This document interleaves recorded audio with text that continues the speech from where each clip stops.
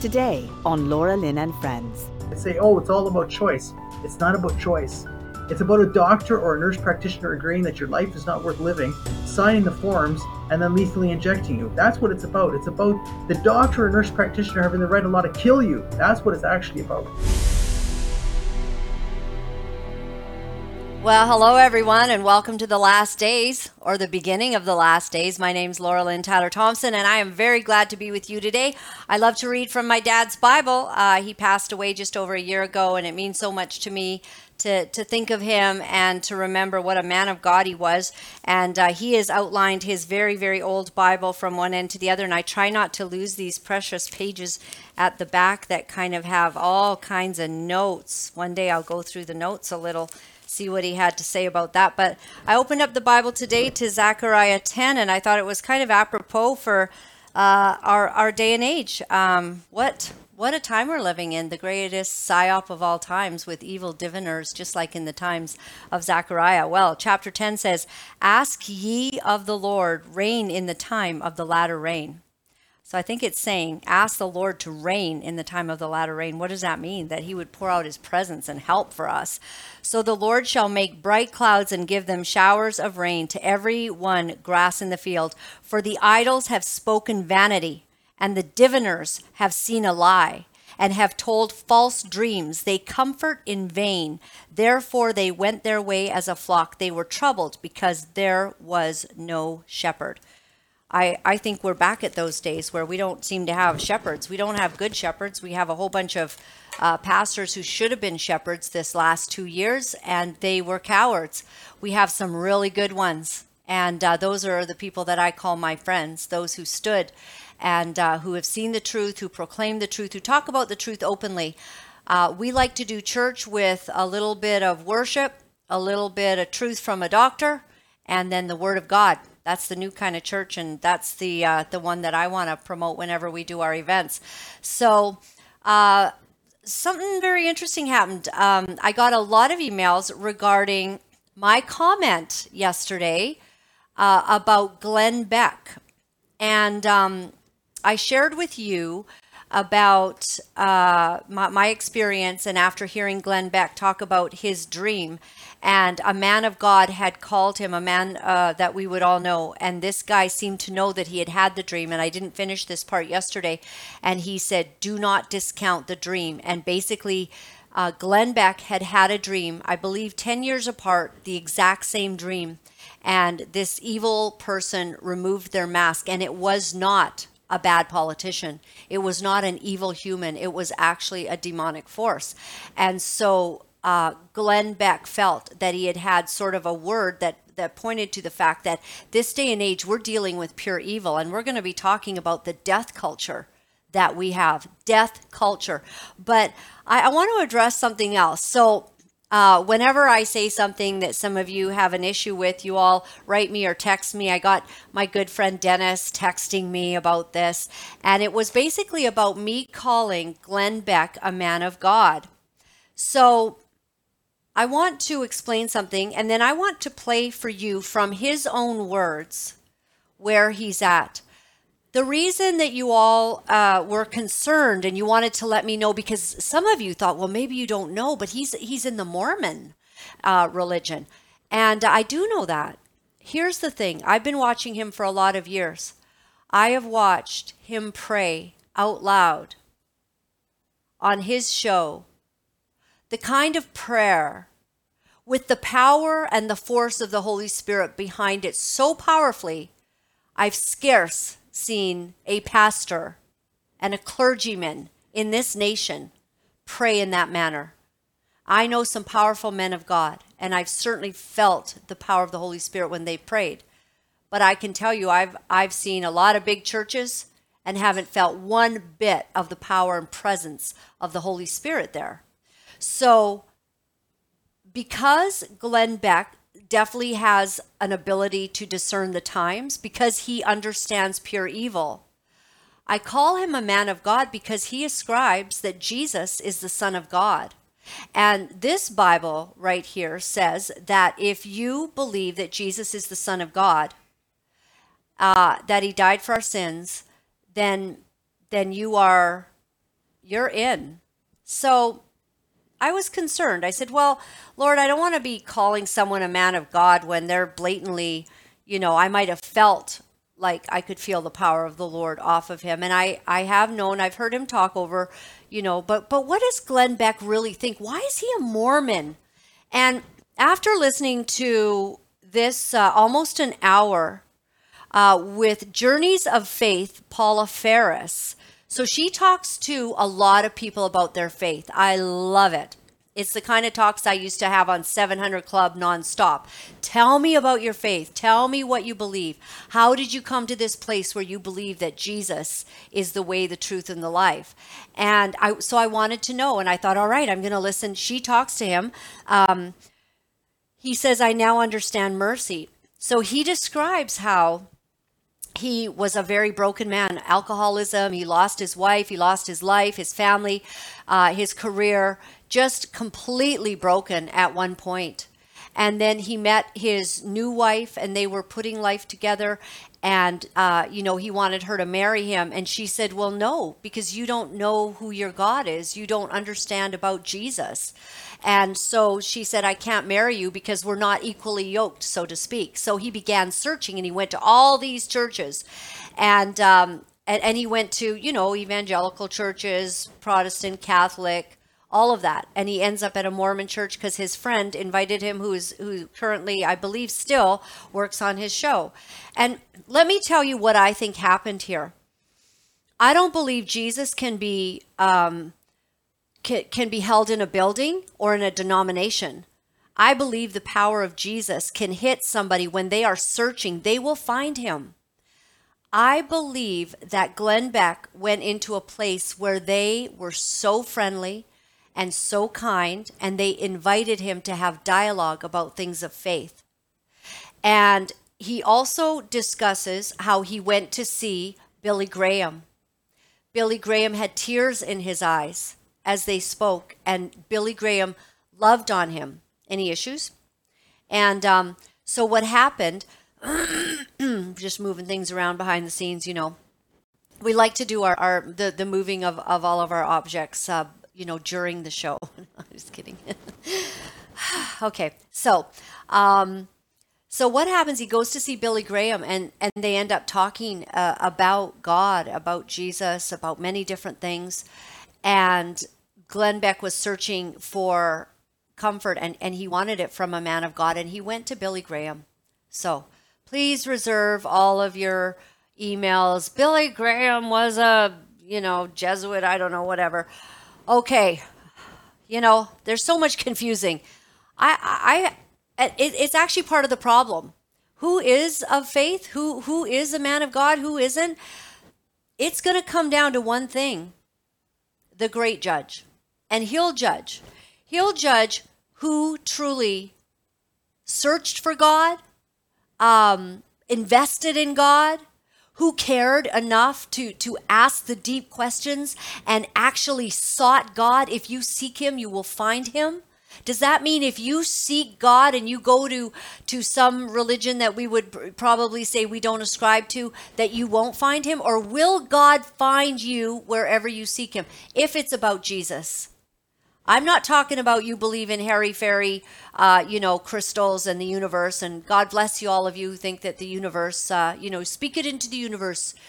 I want to have more money. Speak it into the universe. It shall come to you. Okay.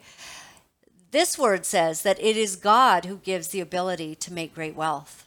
So I choose to speak to my Father in heaven about whatever I'm going through. I don't call out to some mystical universe that doesn't have a personality and you can't define it, and it is not defined even by itself. God defines himself. We don't define him. So I listened to this thing all to set up for a preamble. I had to listen to 40 minutes in, okay, before I started getting to somewhere where I could put and clamp my teeth into it. And understand, where is Glenn Beck coming from? Why is he ascribing to the Mormon church? Of course we don't ascribe to Joseph Smith and all of the Bible says that if any angel comes and declares a different, revelation, you don't acknowledge it. It's not of God. Even the devil can appear as an angel of light. That's why I never read horoscopes. That's why I don't go to a medium. That's why I don't consult a tea leaf reader or go to anybody who says that they can do a seance and pull up the dead. That's forbidden in the word. And if you've ever gone to some sort of soothsayer, what do they call those? You go and see someone and they tell you your future. A tarot card reader, or, there's fortune teller. Okay, so you go to one of these fortune tellers or whatever. Thanks, Shane. Shane's putting in 2 bits now for the show. Fantastic. Second day on the job. So you go to a fortune teller and you are shocked because they know something about your life. Oh, they knew I had an Auntie Margaret, and oh my, this has to be the real thing, And they tell you something that your itching ears want to hear. Well, that information they're getting, I have no doubt that it can be accurate to some respect, because they are getting their information from demons. There's God, there's Jesus, there's the Holy Spirit, there's Lucifer, there's all the 1/3 of the angels that fell, there's good angels that never fell and never were deceived by Lucifer. So on this planet, when you get some sort of word from someone who seems to know something, just because they know something doesn't mean that they are the truth you should be following. They are speaking and communicating with demons and are giving you a word. And so I hope that helps some of you to understand why, well, I once went, to this person, and we sat there and they had the cards and they read my life story and they knew everything. And now I go all the time because I want the latest update. Those demons will eventually trap you. They will deceive you. They will give you a word that is not from God. That's the danger. You never open that door. And if you have opened that door, you close it. So with respect to Glenn Beck, I just want to say this, that I'm not going to judge a man's salvation, and neither should you. And I found this to be an interesting thing that he had to say. I'm going to turn it up loud. JT, I'm going to put it near my microphone, hopefully, so that we can hear what Glenn Beck is saying. All right. So now he's about to go into, why did he stay? I believe he kind of stayed because he found friends, which means we should all be a lot more friendly. But I believe he found the true Jesus. As for all the other stuff around Mormonism, listen to what he has to say. All right. The answers that counted for, people are like, so you believe in the golden plates and Joseph Smith? I don't know. I don't know how that happened. I don't know. Non-Christians say, you believe that Jesus rose for the dead? Well, yeah, I don't know. I don't know. God created the heavens and the earth. And you believe in the Big Bang? I don't know. What's essential to my salvation is that Jesus is the Christ, that he has laid out a plan for us, that we should follow that plan. And that plan is he's going to judge us. So we should serve him, and the best way to serve him is to serve our fellow man. And within really a couple of months, after getting baptized and stuff, within a couple of months, I couldn't wait to talk to strangers. I couldn't wait to hear them. I got yelled at by my program director because I was asking people, so what's happening in your life? I all of a sudden was so fascinated and so in love with people coming from a different perspective and what they were going through. I was completely changed.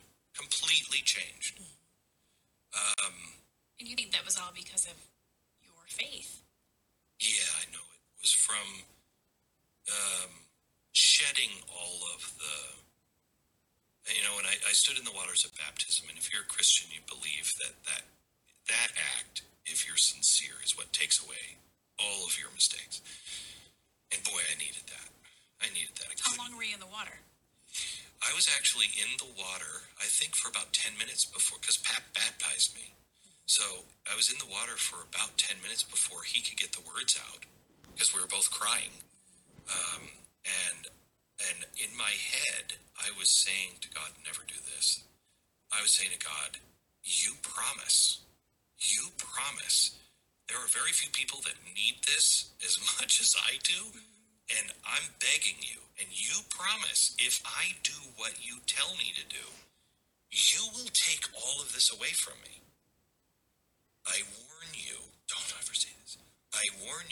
I won't be the one to break the covenant. Oh my gosh. And the next day my life changed. Literally the next day my life changed. When you prayed and you said, "Take all of this from me," what were you referencing when you said this? Firing the guy with a pen. Fired a guy for bringing him the wrong pen. Lousy. He was a lousy person. Lousy husband. So all of that I just wanted to share today on him is he might not have all the doctrine that you and I believe, but does he believe all the Mormon stuff? Apparently not. He sounds like almost a baby Christian, but what did he do? He believed that Jesus was the way, the truth, and the life. He believed on Jesus Christ being the way, and he got water baptized. For the rest of it, and this was done, this interview is now about 3 years old, I believe.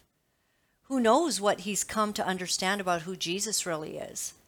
And maybe one day he's going to understand that it's not the Mormon faith that has, a foundational issue, but it sounds like he doesn't ascribe to that. What he found was the true God who changed his life, and he's never been the same. That's who Jesus is. So I want to say, in defense of me calling him a man of God, that just because someone on the outside has something going on, how many of you think you might be surprised not to see your pastor in heaven? You've been going to a church for an awful long time, right? I think we'll be surprised as to who's there and who's not, because only God will be the judge of a man's heart and what they received. So all of that to say, cut me some slack too. All right. So this morning, folks gathered to honor Jordan Peterson's fight against the College of Psychologists. I absolutely love this. We had somebody reporting from there. Is it just going to be, let me give you a glimpse of this is what happened in Ontario this morning. The people standing for Jordan Peterson, and can I say Christine Anderson called in from Europe to stand in for him. So take a look. Jordan Peterson here is getting in trouble from his College of Psychologists for standing up and speaking his mind, whether it's against political stuff or just for free speech and human rights or his own opinion. Doesn't matter. It's oppressive and it's not to be accepted. So, and a College of Physicians or Psychologists or any type of government organization like that needs to be stomped into the ground if it thinks it's going to violate someone's rights. So we're here to demonstrate at least that we're in disapproval, and we'll see how things go, and we're going to support him in his endeavors to sue them. Oh my God, how are you? What are you doing here, Max? I'm doing my best to promote our freedom, and it's all about freedom of expression.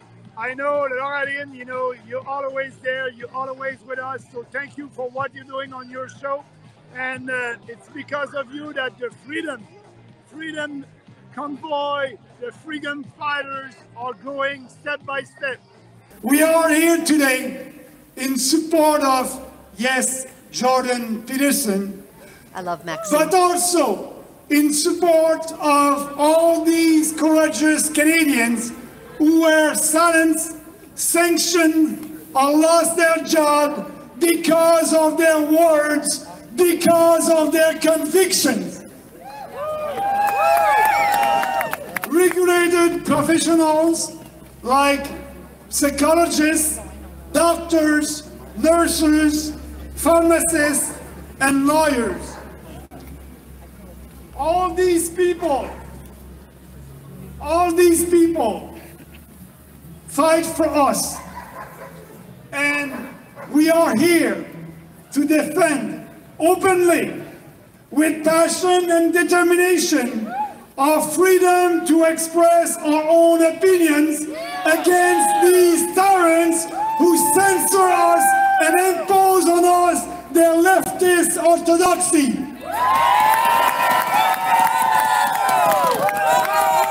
That's the guy. I can tell you today that together we will win that battle because we are on the right side. Bad guys are always the ones who censor, and we will will win that battle for us, for our children, and for our country. Stay strong and free, and always fight for what you believe. Thank you. Thank you. Freedom, yes. Thank you so much for giving me the opportunity to support you actively, and if it's even with this small and brief phone call. And secondly, I would of course like to thank each and every one of you who made the effort and came out today to stand in and support this rally. And by doing so, you are actually defending freedom, democracy, and the rule of law. Thanks for being there. You guys are awesome.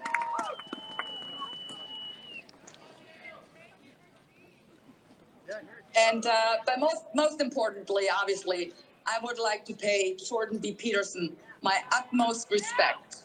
I became aware of him when he spoke out against Bill C-16, which he very accurately back then described as legislation to compel speech. And guys, this was 5 years ago. And look where we are today.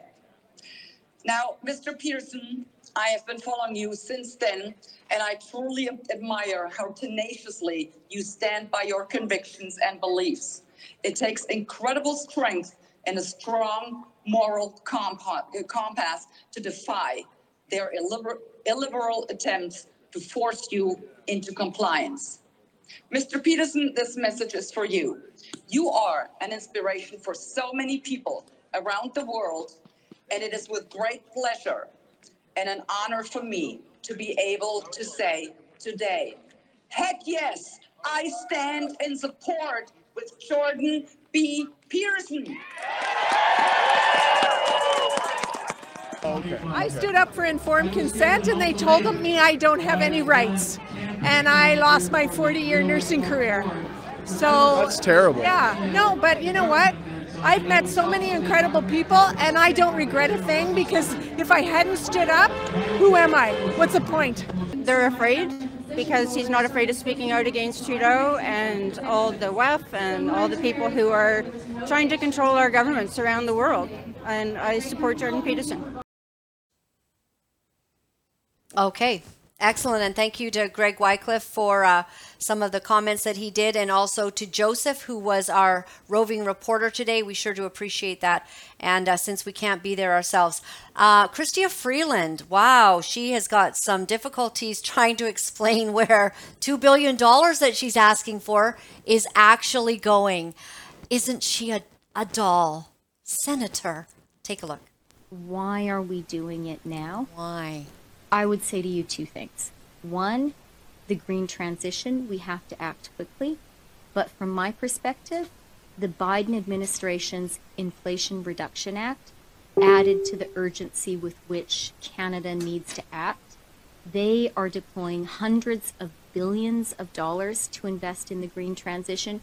We need to move really, really fast. And so getting this fund in place quickly is more important than ever. But Minister, you can't put the fund in place. You're saying, give me the $2 billion, I'll buy some shares, but the company doesn't even exist. the company doesn't exist, and you're giving us all this information verbally. If that's the mandate of this soon to be, or this corporation you're talking about, why isn't it in the legislation? I mean, you know, we're looking at this. There's 17 lines there to justify spending at least $2 billion, and then it leaves it wide open for there to be additional appropriations coming out of the Canada Revenue Fund. Like, I'm just very, very surprised to see it. $2 billion with no explanation within the bill over how the $2 billion is going to be controlled. The company's not even created, and what are you going to buy shares in? There's no company yet. Senator, you are one of the most precise and best, you're one of the most precise questioners I face, and have a very, very strong financial background. And I really appreciate that. And I think that scrutiny is important. What I would say in terms of the Canada Growth Fund is what I hear from Canadians and from Canadian businesses, especially in wake of the Inflation Reduction Act, is Canada has to move fast, and Canada has to move faster than we have hitherto. So we are moving quickly to structure the Canada Growth Fund. We're going to be fully transparent in how we stand it up, and details are going to be forthcoming in the coming weeks and months. But I really believe, given the hundreds of billions of dollars that the U.S. is deploying, we cannot allow the U.S. to suck all of that investment south of the border. Right. Christia, could I just ask you why the Canadian dollar? We need $1.40 Canadian to buy an American dollar. Before you go spending $2 billion on a company that does not even exist yet for your green energy mumbo jumbo, which actually will end up costing all of us an awful lot. Can you please tell us why our dollar is sinking? Could you put that on the top of your list? And in Toronto, and I know this is jumping ahead, I want to get to our guest next, but in Toronto, they are jacking up the property tax. It is going to go up, isn't it, over 5%, 5.5% or something, if we can scroll down there. Absolutely shocking amount. The Sun is reporting on it. Everyone's reporting on it. They're basically saying, the cost of running Toronto has gone up by 40%. It's not clear what all that new spending is buying given the state of the city, but those are the cold, hard facts when examining the two budget proposals. What are they going to do? They're going to increase the property taxes by over 5%. Can you imagine getting your property tax statement and finding out how much more you pay? So basically, the $4.6 billion increase since 2015 is near double the 21% inflation the Bank of Canada says we have seen across Canada in that same time frame. Spending is up by 7.8% over last year's budget proposal. Now to pay for all of this, these ridiculous and idiotic people that have literally been put into place and we voted them in, property taxes will go up, look at this, by 7% above the rate of inflation. Okay, but down here it says, Tory insisted he's still keeping his promise because the 7% increase will be broken down as a 5.5% increase in property taxes, while the rest will go to the city building fund. Wow. You guys are really terrible. You're just terrible at running the country. You're destroying our country.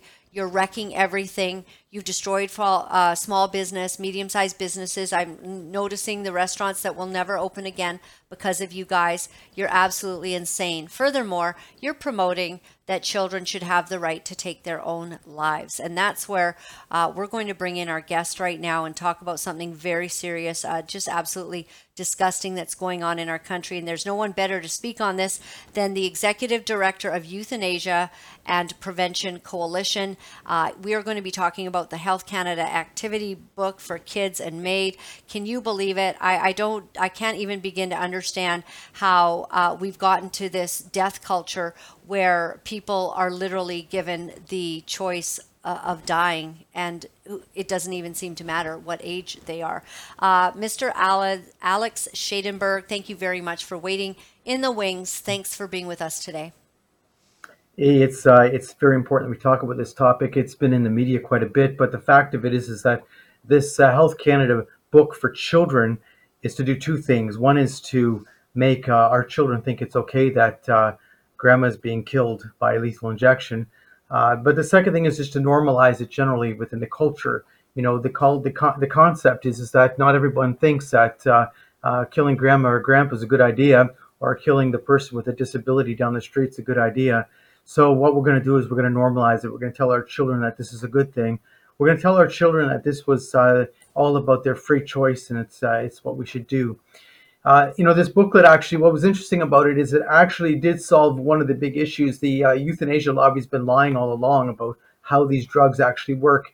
And there's been an expert who's actually a Canadian who does research in the US who pointed out that the drugs that they use for euthanasia, what it does is they were told it shuts down the heart. And people say, oh, well, it's a drug that shuts down the heart. In fact, he pointed out, no, these drugs don't shut down the heart at all. They shut down the lungs. So you actually die from suffocation. That's how the death actually occurs. Now, they give you enough drugs that you don't really feel it, he would say, or they would say. They say it's a peaceful death because they drug you up enough before they give you the final drugs. Nonetheless, it's death by drowning. That's how it actually works. And in this booklet to the children, it actually admits that what it does is it shuts down the lungs. And I was looking through this book thinking, you're normalizing euthanasia. You're doing this and trying to make everything seem beautiful and wonderful that we're killing grandma. But at least they told the truth about how it actually works. And they let out the fact that, in fact, it's not about shutting down the heart.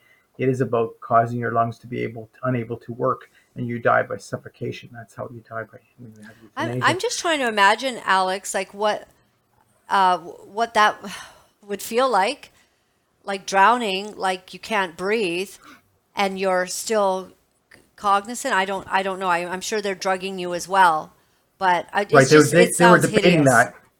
They were debating that during the Bill C-7 debate, and because we expanded euthanasia in March of 2021, and during that debate, experts were pointing out actually how the drugs work, and the pro-euthanasia people were saying, yes, but that's okay because we give you enough drug that you go into a sleep very quickly and you'll never feel it, etc.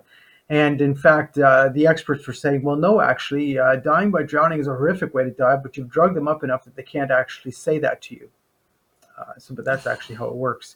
But let's get into this further because it's not this booklet is terrible enough. But right now, our parliament's been debating expanding euthanasia to what they call mature minors.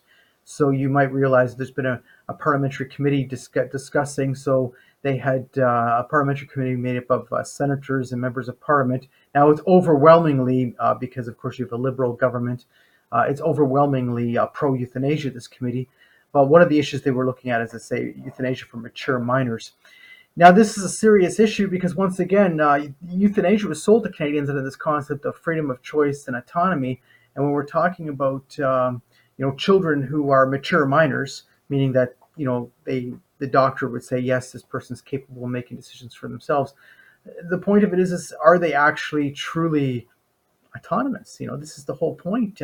This was supposed to be about autonomy and everything, but in fact, it's not. It's about ending life is what this is about.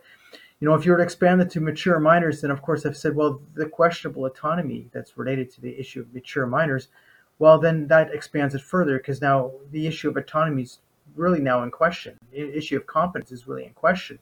So really it comes down to what this is actually about, which is killing people who are going through a difficult time in their life and who are asking for their life to be ended. But in fact, what we're seeing, and we've seen all these stories now, we're seeing people who are going through poverty, people who are fearing homelessness, people who have not received medical treatment, and they're feeling hopeless in their situation, asking for their life to be ended. And of course, they're being approved and they're being killed. It's very sad.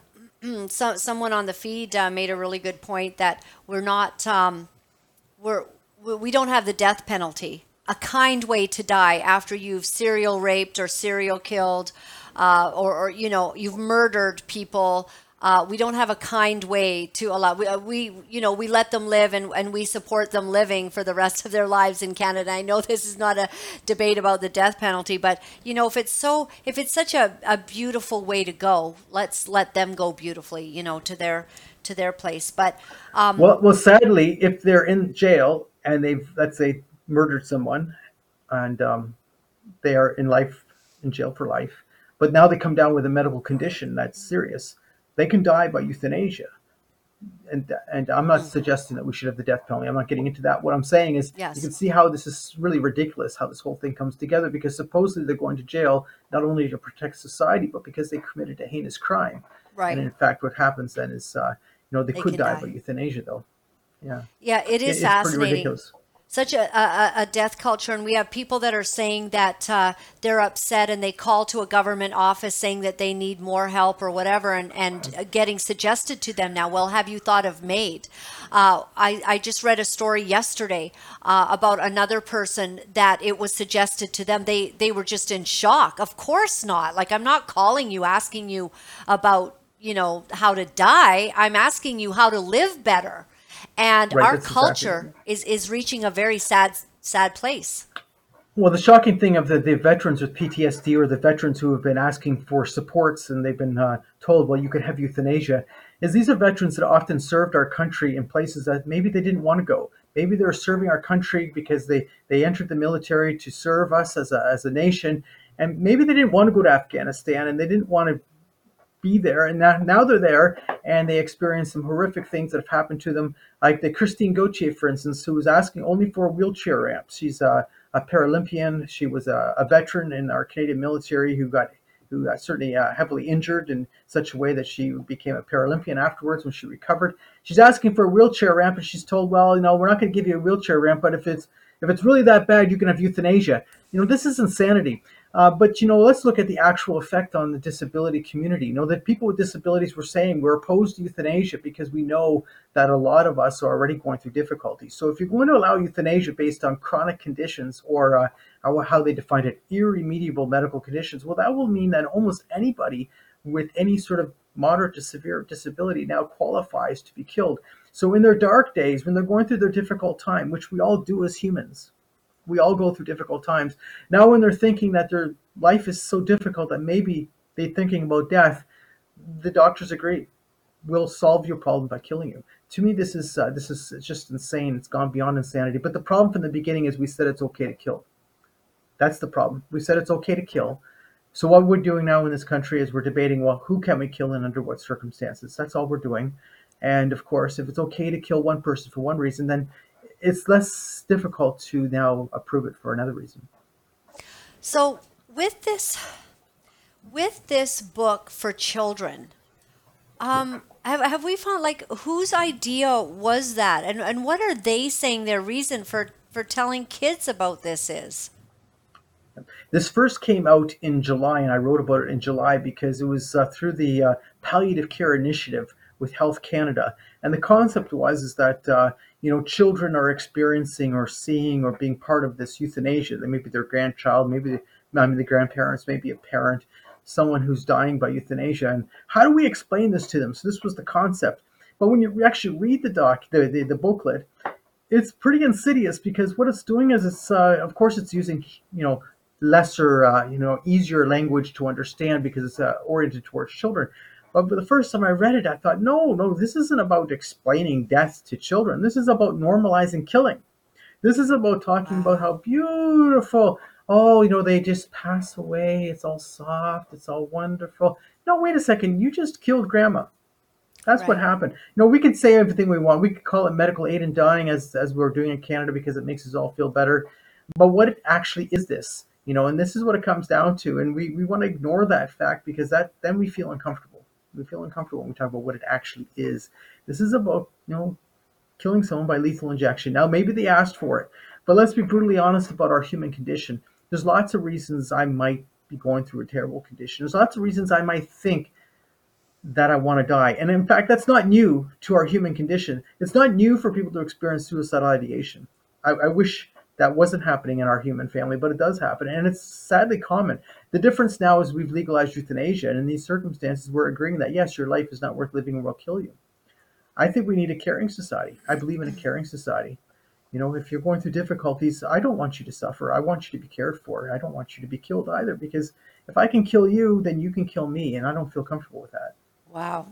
I remember a psychologist, I did an interview, and I never forgot what he said, because he said, after very bad depression and you're going through something terrible and you want to die, within 2 years, your life could be completely different. And most often you just have to wait a season of time, and the sun shines again, and people come into your life, and love blossoms again.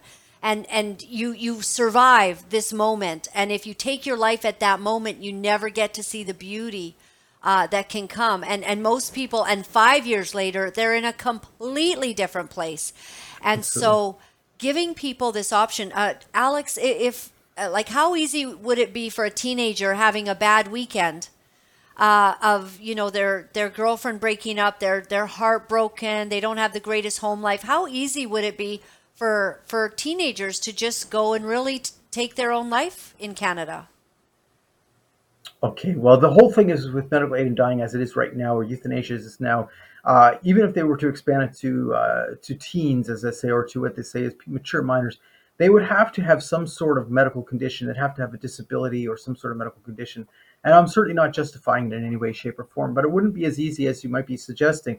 But there are other issues that are at hand with this whole culture of death, which is very serious. In the U.S., you've now had several lawsuits against Amazon, because on Amazon, and I shouldn't be talking about this because I don't want people Googling this, but there have been people who have been buying these lethal drugs off of Amazon, and they have been dying, teenagers. And if you read my articles, you see there's been several lawsuits now against Amazon because Amazon has been allowing this. And they would say, well, this is all under the concept of freedom of choice, freedom to die, freedom. But it's not freedom when you're going through deep depression and you're having serious mental issues. And now, you know, you find that you come upon this drugs that you can buy on Amazon. You can buy them and they get delivered to your door and you die. To me, this is a type of insanity. But, you know, in the other point you were making, I gotten quite a few emails from people who've gone through very difficult times. There was a woman who sent me an article that she wrote, and I published it because she said for 40 years she went through deep mental issues for 40 years. Now, many people would say, well, she suffered for 40 years, Alex. Why would you deny her medical aid in dying? Well, as she said, you know, she came out of that. Now, you would think after 40 years, she says, I'm so happy I'm alive. I'm so happy it wasn't legal, because if it had been legal for someone with mental illness at her time, she would have qualified and she would have asked for it and she would have been dead. She says, now I have my nieces and my nephews and my family. I'm so happy to be around them. And I'm so happy that I've experienced this life, that I'm actually alive to be able to experience it. But yeah, she suffered for 40 years. Obviously speaking, I wouldn't want to suffer for 40 years. I understand that, and humans would say that. But, you know, there is light at the end of the tunnel, and who are we to judge who should live and die? And that's what actually is happening there. They'd say, oh, it's all about choice. It's not about choice.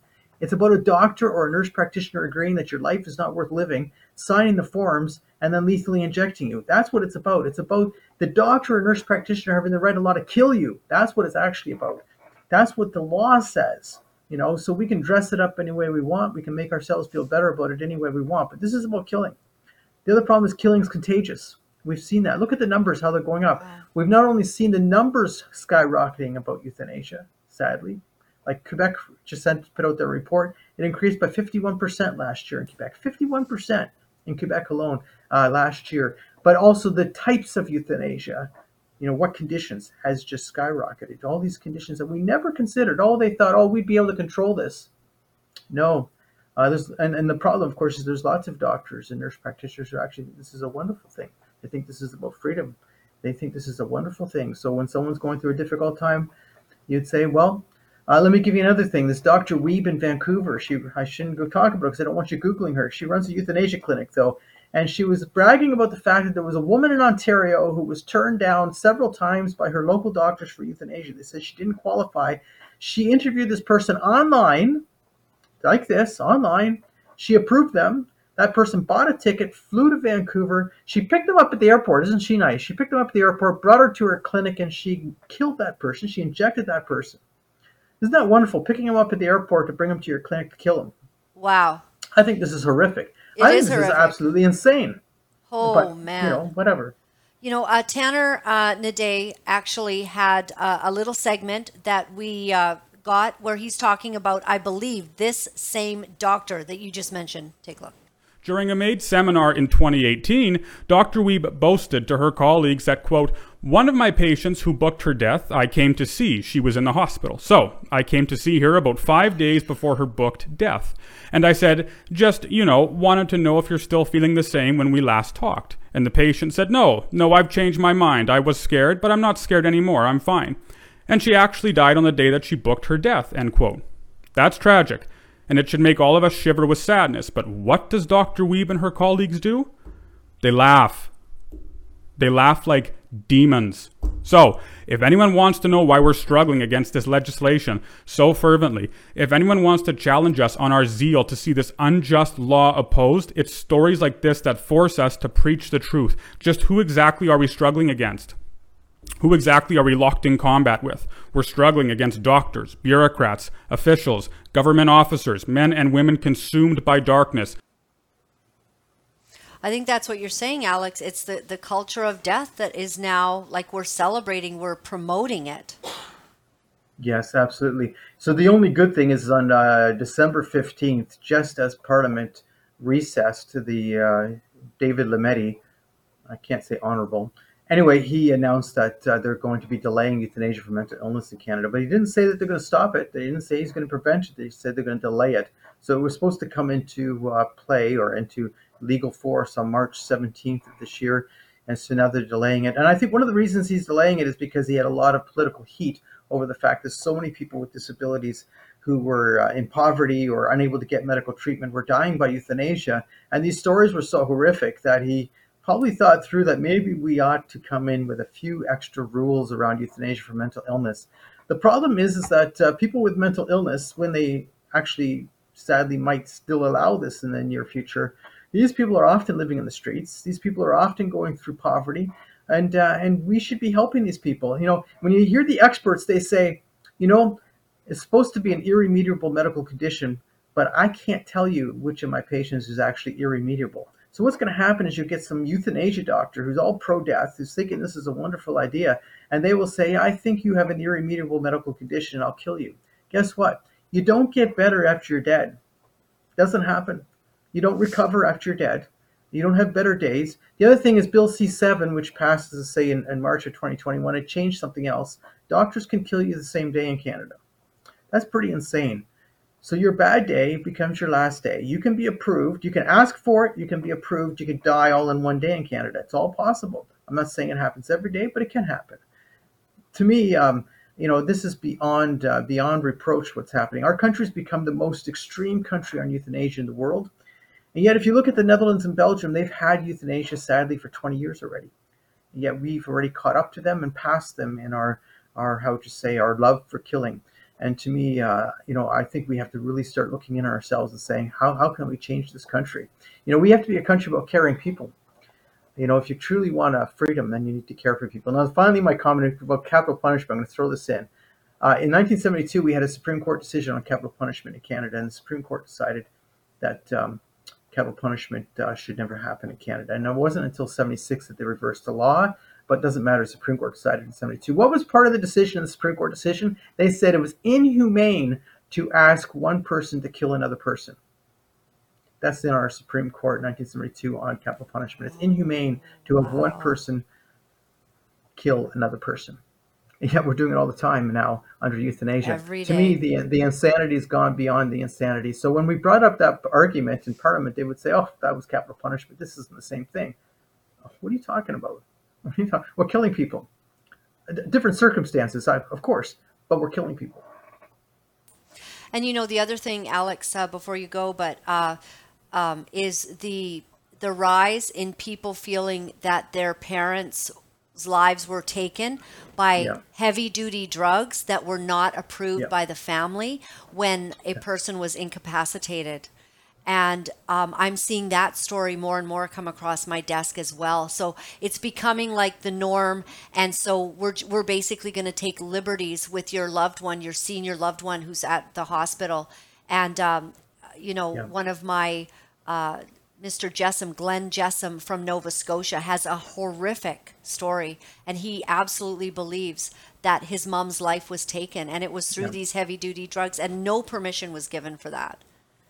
No, I know what's happened is, so there was always a problem with that, but it's really grown. One of the reasons I think it's grown is because with euthanasia, it's changed the cultural attitude amongst physicians to killing.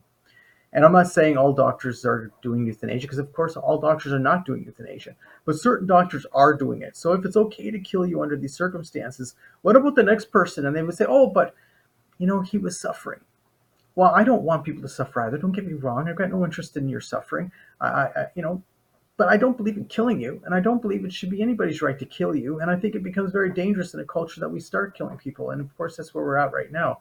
But if you can kill someone by euthanasia that way, well, and you're looking at somebody else in a bed who might be having agitation and issues like that, you can see how the taboo of killing has been removed and how it ends up.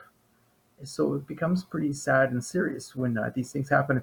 And so I don't know the actual story you're mentioning, but I do agree that we've been getting lots of stories about the same situation, and sadly, it's becoming more common. You need to have people protect you in the medical field. So we're always talking now. If you're someone who's older or having certain medical issues, you need an advocate. You need people with you. You need people visiting you when you're in the hospital. You just better hope that people are spending time with you, are there with you. And why am I saying that? Well, because it's harder to do something to somebody who has family members around them who are caring about them, who are being there, who say, you know, Dad, we love you. It's harder to do something to someone like that than to someone who no one ever comes to visit, who lays You're in that so bed. right. And you know what they've done, like in this last couple of years, some people who, you know, have not taken a certain shot or not able to get into the hospitals to be with their loved ones. And so there's been complaints in that regard that Yeah. their loved ones have not had adequate people because, you know, there's this whole other thing happening. But I personally was blessed to be able to be in with my father. He had COVID pneumonia, and I was told by 2 hospital people that he would have died if I wouldn't have come and been there nonstop. I was there for 10 hours to the point that the nurses complained, you know, like, why are you here so long? And, you know, I didn't feel like letting them know, well, because I don't want your wickedness to hurt my dad. And I did feel that there was a lack of compassion and care. That's number one. I did not trust them for a second on what you know, the care that they would be giving. And we are in a very bad place medically in all realms. But this whole MAID increase, and I know there's been a battle even in seniors' homes where there was one place, the Delta Hospice Society, that fought so hard to have one seniors home where they wouldn't even be offered MAID. Like MAID was not on the table. And Yeah, I'm on the board of the Delta Hospice Society. Yes. Yeah. Oh, you are. You know about it. Yeah, I know all about it. Yeah. Well, I'm going to say a couple things first of all, and then maybe we'll be near to down anyway. But the fact of it is not all medical people are horrible, but there's enough people in the system who have bought into this killing mode that it's a serious problem. You don't know who they are. It's not like an old Western where one guy comes in with a dark hat, and the next one comes in with a white hat. You know the difference between who's who. You just don't know. Secondly, you know, you were a loving daughter, and thank God you were there for your father. But we need a lot more of that. And that's because as human beings, we really do need people there for us. We need them to be there for us. We need them to be also, it's better for the medical staff to notice there's someone there who loves you. You know, it makes a big difference when they say, oh, this person's got, you know, a daughter that just loves him so completely. Then they start treating that person better, not because they're any different than the next person in the other bed, but because they recognize that there's someone who really cares. You know, there's so many people who are lonely today also, who are going through difficult times and who are lonely. They need someone to be at their side more than ever before. Don't let your loved ones sit alone in a hospital bed. Don't do that. Don't do that at all. Be there for them and help them as much as you can, even if it means putting your work aside for a tiny bit of time. Euthanasia is a serious problem also because as human beings, we all go through difficult times. Every single one of us go through difficult times. And when you're going through that time, you might feel like your life should be ended. That's not new to the human reality, but now they can kill you. Right. And now on a bad day, you can make that decision in a bad frame of mind. And that now, is the sadness. now on a bad day, just, that could be your last day. That's yes, right. That's and possible. They're all too willing to make it easy for you. There is enough people in the medical establishment now who are really pushing this, and it's become a crusade for them. Part of it's also that they want it to be normalized because they're doing it. They don't want there to be a feeling of recrimination that they're doing something wrong. You know, they would hear my interview. They would say, "Oh, that's terrible. He's calling this killing." Well, what is it then? Tell me what it is. You know, that's what it is. You can say what you want about it. You can dress it up. You can call it all the words you want, but that's what it is. I'm sorry to say it, but that's what it is. Right, and it doesn't absolutely. make me feel any better saying it. So. Well, Alex Schadenberg, thank you very much for your work in this area and for shedding the light on what's happening and for standing so courageously. I appreciate you more than you know for what you're doing for our country. Thank you. Thank you very much for having me on your show. Thanks, Alex. Well, I'll take that cough drop there that you got for my my ongoing cough that I seem to be struggling with here. Seems like just in the last couple days I got like a little bit more. I was getting rid of that long cough, but that was a fascinating interview, and I just appreciate Mr. Schadenberg basically enlightening us on this issue in Canada. And Canada has become, just so you know, one of the most liberal euthanasia countries in the world. And that is absolutely sad and despicable, and I'm not proud of it at all. I know that when my dad was very close to death, we were given a whole bunch of different needles to help him with pain, and we knew that there was from the most, lightest to severe. And my doctor even said, yeah, they ordered the big shot. Apparently there's like one shot, like he's going to be dead in 10 minutes. That shot, and our doctor wouldn't even fulfill it because she said, there was no way that we were going to be using that, and we certainly wouldn't have been. Okay, well, we sure had fun watching Chrystia Freeland, didn't we? How about let's have a little look. Trudeau remarks on how the 2020 pandemic, even though it aged us all, speak for yourself, sir. You are looking like you're aging. I'm sorry, that'll probably take away your ability to get actually elected again, because it was basically on your looks. So that's kind of sad for you. But it made us Canadians better and brought us together despite Canada being known as a leader for COVID restrictions and medical segregation under Trudeau's leadership. Okay, well, take a look at Trudeau. Whether you were a student, a worker, a business owner, or a parent, that 1 year, 2020, added a few years to all of our lives. But as people pulled together, we saw the best in one another. Is that it? Was that the end? We saw the best in one another. I just beg to differ. We saw the very worst. We saw police behaving badly. We saw our government shooting innocent citizens, pedestrians on the streets of Ottawa. Do you know what you did? You fired rubber bullets into pedestrians that were unarmed who were standing there. Think about what you did. Even the day that the truckers pulled out, that's when you sent your thugs in, the ugly suits with no identification, so we'd never know. I looked into many of their eyes right there. I looked in their eyes. Some of them were human, and I didn't think they looked too happy about doing what they were doing. I saw a soul in there. Some of them, as I was on the streets at the end of Convoy, the Freedom Convoy 2022, loved it. 5 weeks of the best stand I've ever seen in my whole life. I will never forget it. It was beautiful. The way Canadians came together and sang together, laughed together, cried together, loved together. You turned it into something evil, tried to, and then you shot at people and threw that smoke to try to disperse Canadians. And the truckers already told you to stand down. Blazing. We didn't see the best come out when doctors have, literally mistreated unvaccinated people. We didn't see the best come out when your police officers have had to fulfill these restrictions, when you put pastors in jail for feeding the homeless. No, we didn't see the best. What a pile of crock. I don't know what world you're living in, but it certainly wasn't the world of us freedom-loving Canadians. Oh, unbelievable. Okay.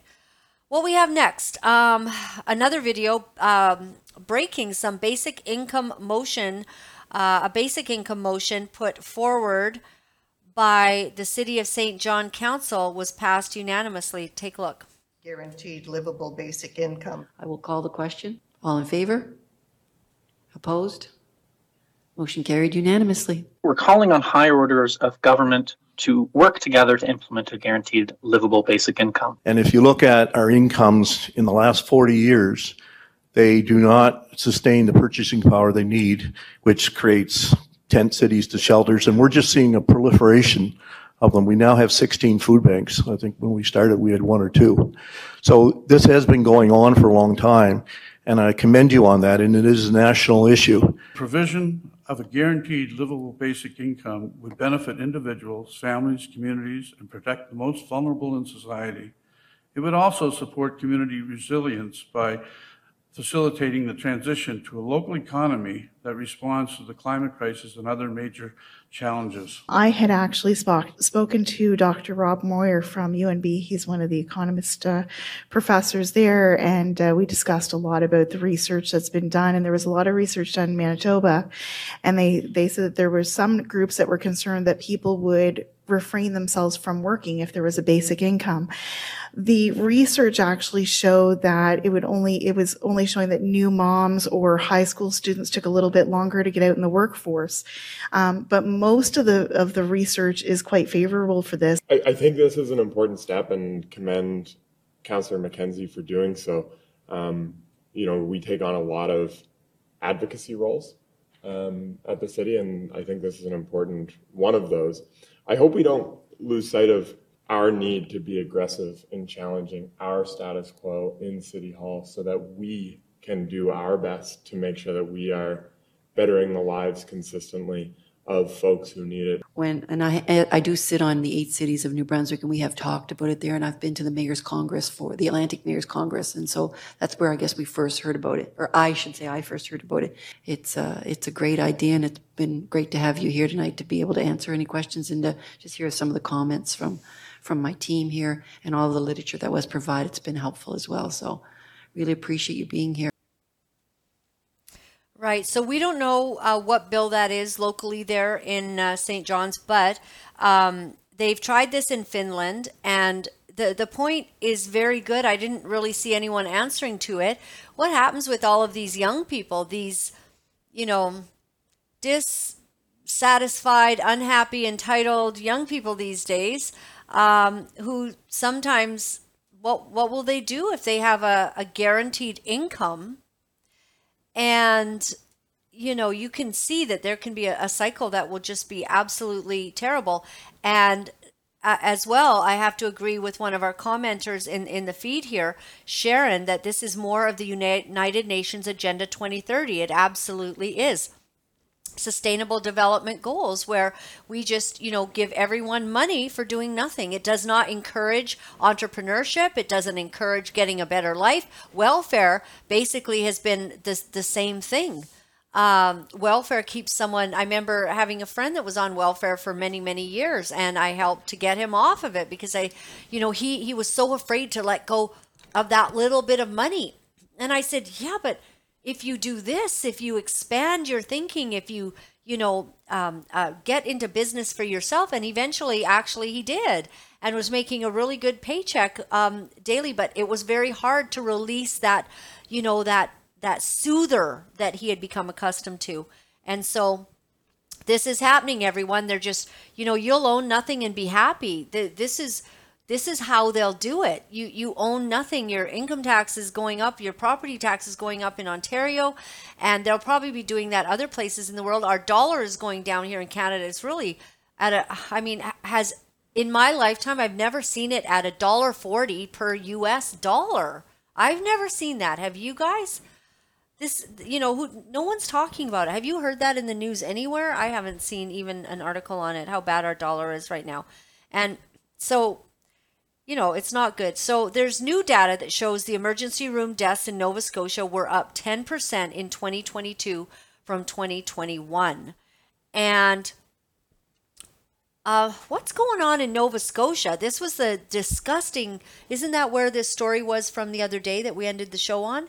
That his wife, I believe, died in Nova Scotia in the emergency room. So what is going on over in Nova Scotia? I have to ask. I need to get a hold of my friend again, Glenn, and see if he can give us a little bit of understanding on why this is happening in a small province like Nova Scotia.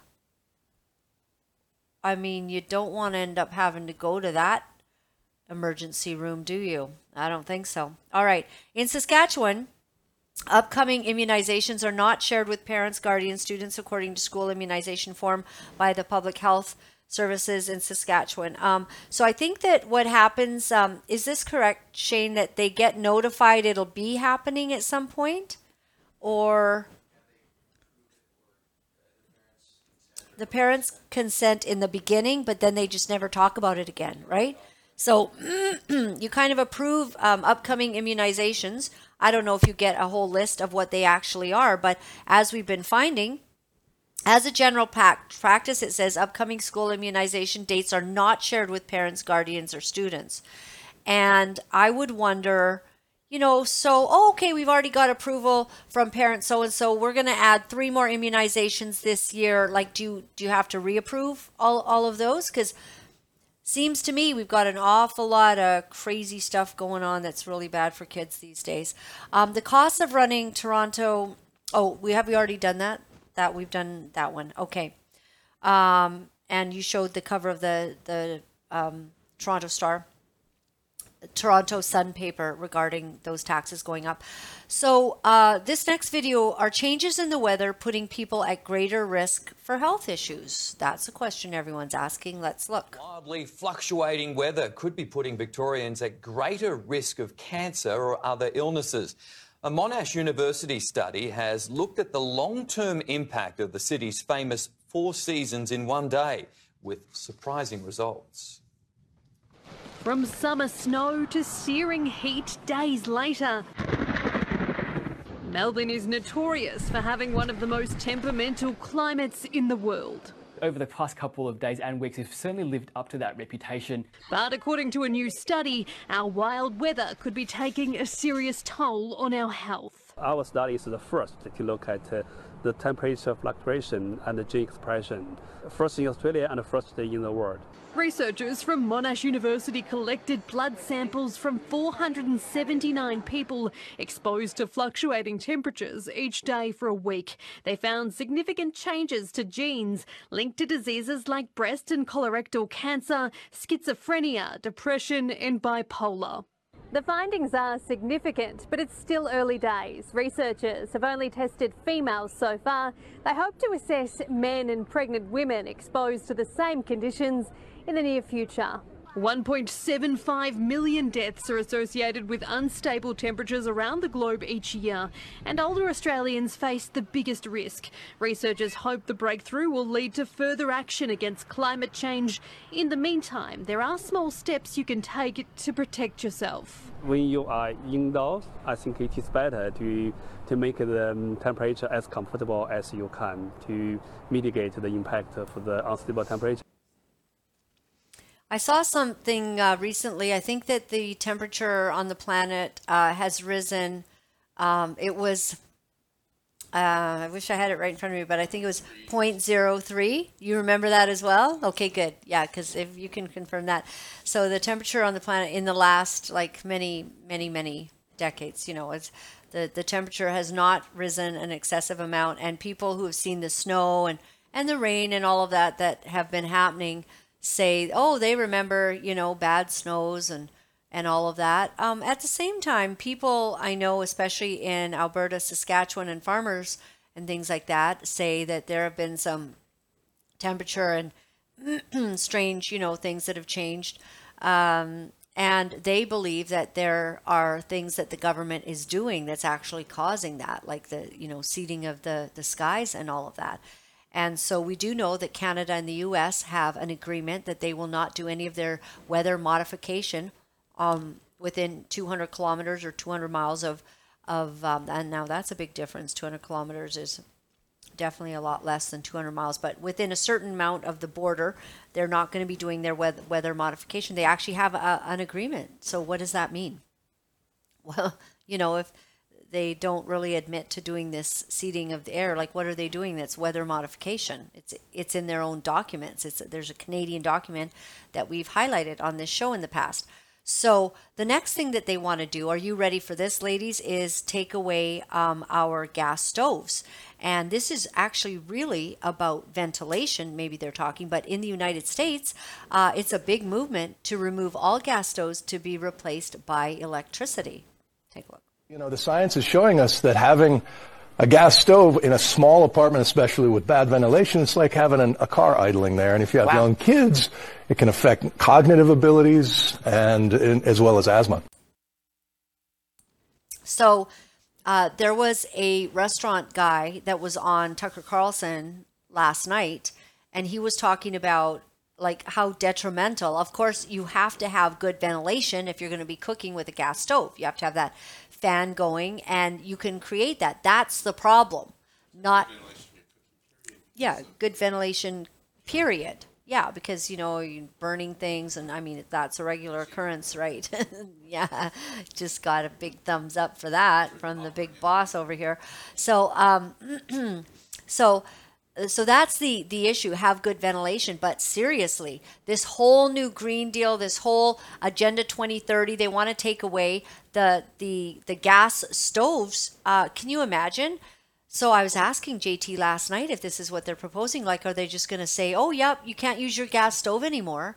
So do you have to replace that in every home, everywhere? And restaurateurs, I mean, these famous chefs and all of that, they're not going to be cooking on no, electric stove. It takes too long to heat up. It's he said something like it's 40%, makes you more ineffective of what you're doing. You've got a restaurant full of people and you got to get cooking right away. You've got that instant heat, right? So you need good ventilation. Solve the ventilation problem. No, they just don't want you to have gas, and they want to charge you a lot more for electricity as time goes on.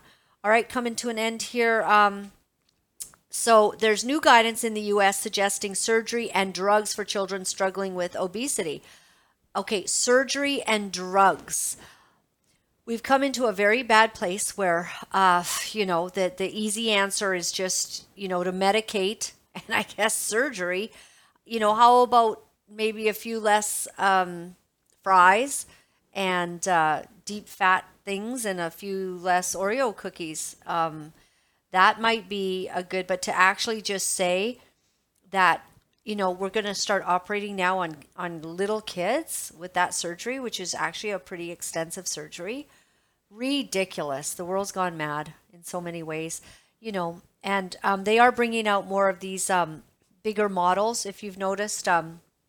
So, women that, I like big butts, and, one of those women, they got big everything, and it's all like hanging out there, and they're kind of promoting all of that. But I told you about my new, it's working actually pretty well. I'm going to not eat anymore after I get full, or if I accidentally break the dish that I was eating from. That happened today. But yeah, well, you did kind of do it, but I was willing to take because we were both in the same. Anyways, my dish broke and I couldn't finish my breakfast. But, once you're full, just stop eating. Like, that's a good diet plan. Just stop eating. You get full. We could all, take a lesson from this. The other day, I got a couple little zoo sticks and jalapeno poppers from a little drive-through, right? That was mine. I got JT a burger, and I had them. But you know what? I couldn't finish. I think it's 2 zoo sticks and a half a jalapeno. And I noticed I was full. I literally stopped. And I folded it all up and I put it in the fridge, and I'm feeling kind of hungry right now. I think I'm going to go warm that up, right? And it had, something to dip in. Like, I literally stopped. I stopped because I made a new rule for myself that when I feel full, I'm going to stop stuffing my face, because that's not good for my body. And the Bible has a lot to say about being overindulgent. It says in everything with moderation. Gluttony is a sin. Gluttony, eating too much, is a sin. So and that doesn't mean that it's people that already have a weight problem, they must, no, look at yourself, right? We're all carrying a little bit extra. I mean, it's hard to find anyone that's svelte and fit these days. Everywhere you turn in a public place, if you want to look, there's a lot of excess. And I don't think we need to be doing that. And, but I also don't want there to be too little. We have one more video. Okay, so yes, what is that? Go ahead. Okay, I don't know. Okay, right, I think I see it here. So here's a video. I missed it. Researchers hope 3-in-1 jab will ease vaccine fatigue. It's being tried in Queensland, targeting COVID, the flu, and serious respiratory issues. So it's 3-in-1. Carolyn Rose is fit, firing, and no stranger to a needle. I'm a baby boomer and I've had all my vaccinations in childhood. The 72-year-old from the Gold Coast is serious about her health. I'm passionate about the effectiveness and the power of vaccine. So much so, she's taking part in a new vaccine trial launched by the University of the Sunshine Coast.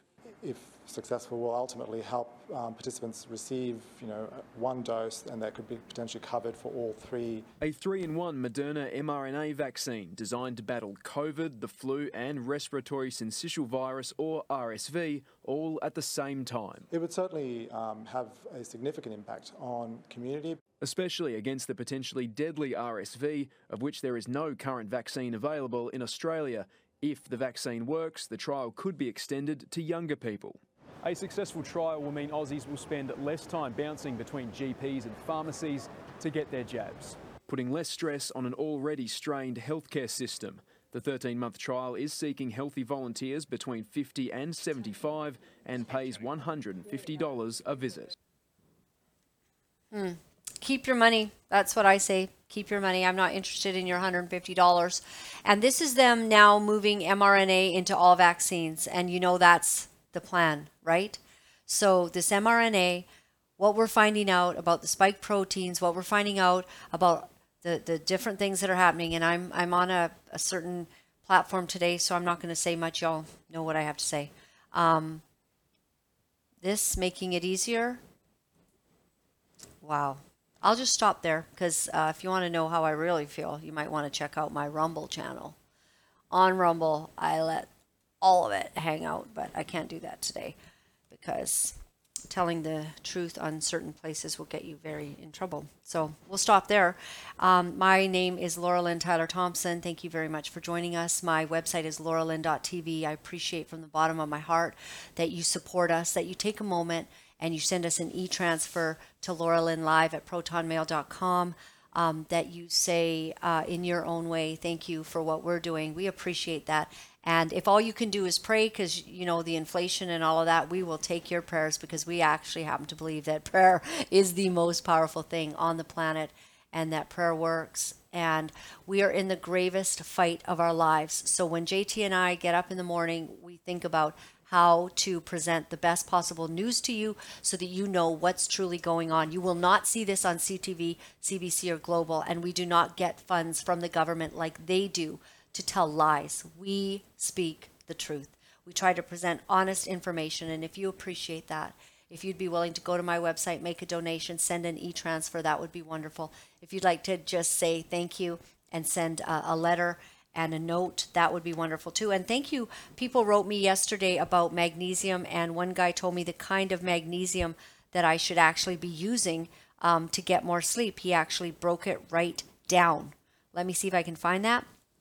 And if you are looking to invest in something that would be more safe right now than our dollar and our current currency, what's going on in the banks, people are saying that you maybe shouldn't be hoarding your cash, then you might want to look into buying gold and silver. We recommend Steve Merrill from Kelowna, British Columbia. He's been in the business over 20 years. He's rock solid. You buy your silver, you'll get your silver. And his email is sovereignize@protonmail.com. And so my lovely, wonderful Kevin wrote me yesterday and says that there are several different kinds of magnesium, but the one that he found works the best for sleep is magnesium L-3-inate. THREANATE. Magnesium L-3-inate. And he says supposedly this version is more readily absorbable by the brain. And he also uses Now brand Magtine, but Life Extension also has one named NeuroMag. So I think that these are all really good. And I thank you, Kevin, for letting me know what kind of magnesium I can get. I had a great sleep last night. I listened to my favorite preacher before bed, and we like to do that. We used to do that a long time ago, and then we got out of the habit because we moved and we lost our all of our storage of all the messages that I had stored. I like to just fill my brain, before bed, early in the morning with the powerful Word of God. And always remember, BibleGateway.com, you can just go to it and pick any passage if you want to start with, let's say John 1, which I want to read to you right now. You can start and just and you push the little speaker, and it will just read into your brain, and it'll actually do it for hours if you want. And I think that's really cool, and it's a great way to get the Word in. Sometimes I'm just sleeping and I don't hear it for a couple hours, and then I wake up and a powerful verse is being spoken into my ear. And I think that's so cool. And I go, that's a good one. I had to remember 2 Samuel 22 the other day because that was the chapter that I found out that we were in, 2 Samuel 22. And at least it was all twos, it helped me to put that together. But so wonderful. So I can just take out my candy. And that's good. That made my throat feel wonderful. So we're talking about how you know that you're really a Christ follower today. We spoke about Glenn Beck, and I just pray that each and every one of us find the true Lord Jesus Christ. Not so interested in what church you go to. I'm disappointed in our national church organization here in Canada, but I do know that Jesus is real, that he's powerful, that he has a plan for you. I know he can heal your body. Some of you need healing because of some decisions you've made, because of some of the ways you've lived. God is a gracious and a merciful God. And if you believe on him and him alone as the one true God, he is able to come into your life and to heal your body. So John, the book of John, talks about who Jesus is. It says, in the beginning was the Word, and the Word was with God, and the Word was God. He was with God in the beginning. Through him all things were made. Without him nothing was made that has been made. In him was life, and that life was the light of all mankind. The light shines in the darkness, and the darkness has not overcome it. There was a man sent from God whose name was John. He came as a witness to testify concerning that light, John the Baptist, so that through him all might believe. He himself was not the light. He came only as a witness to the light. The true light that gives light to everyone was coming into the world. He was in the world, and though the world was made through him, the world did not recognize him. When Jesus showed up as a little baby, the world had no idea what had just happened. They had no idea that that little baby was going to save all of mankind. Whoever would believe in him, that they would be set free from demonic oppression, from disease, from a life of brokenness, from depression. These are the things that Jesus came to bring. That's what he has for you. And when you find that, you find life.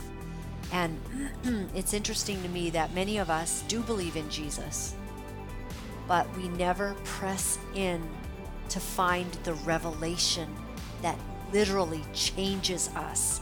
We live our whole lives on the periphery.